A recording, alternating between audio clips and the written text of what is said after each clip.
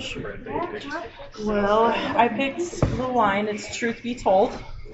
And I feel like it's just a sealing of what we've been doing this whole night season.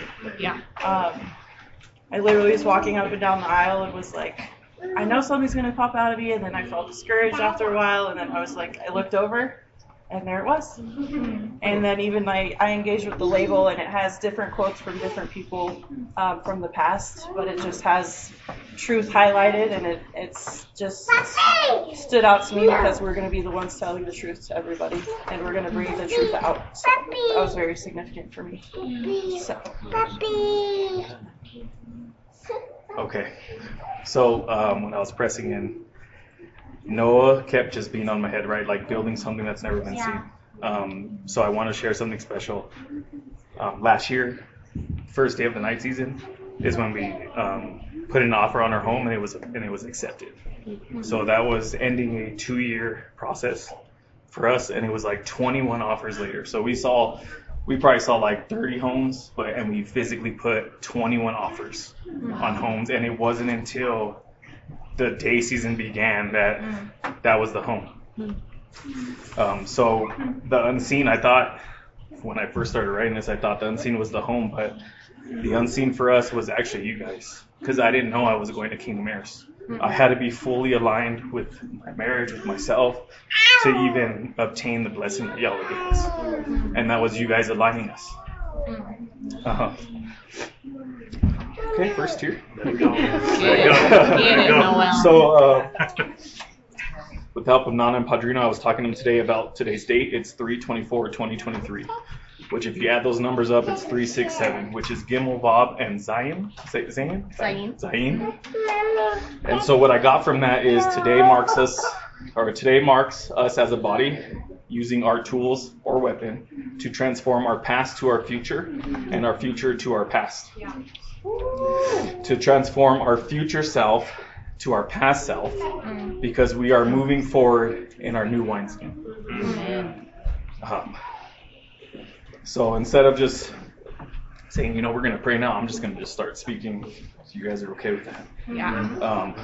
So I just thank you, Yahweh, for all the preparation in the night season that is going to allow us to work the correct way, where there is no wasted movement. I pray for movement over this family as we walk in kingdom, to have access to full understanding and knowledge of the tools that have been given to us to build, to see and trust in the unseen, and allow you to guide us through this season. I thank you for all the wrestling and the stirring up that the night season has brought, as we move from what we don't know to I'm ready to work on knowing.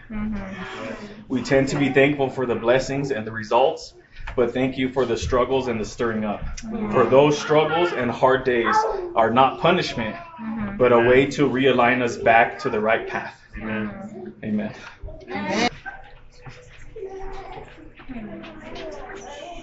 Okay, ready? Okay. Yahweh, we just come to you and we come to you in thanks. We thank you for the day season. We thank you for all the challenges and all the connection that is coming forth that you have already put in our path. We thank you for just having family and for being with each other on the first night or the first day of the day season. As we take communion, just remember of what we came from and where we're heading. Instead of to focus our eyes on the chaos, but to focus on you. To allow you to be our light, even when we do not see it. Allow you to be our compass, to always point us towards you. And again, thank you for this family, for just being able to stand, even when individuals can't stand on their own. I really want to lift up Nana and Padrino, as well as the elders. Every single one of them have pressed me in their own ways, and I'm thankful for that. Even though in the moment it might feel like, man, like I don't want it, but I'm just so grateful that they haven't given up on me and continue to push and to continue to make me uncomfortable. So I thank Yahweh for making me uncomfortable. Amen. Amen.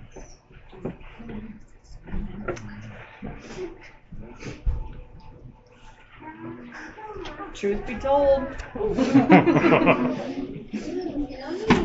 That label looks like a warning sign.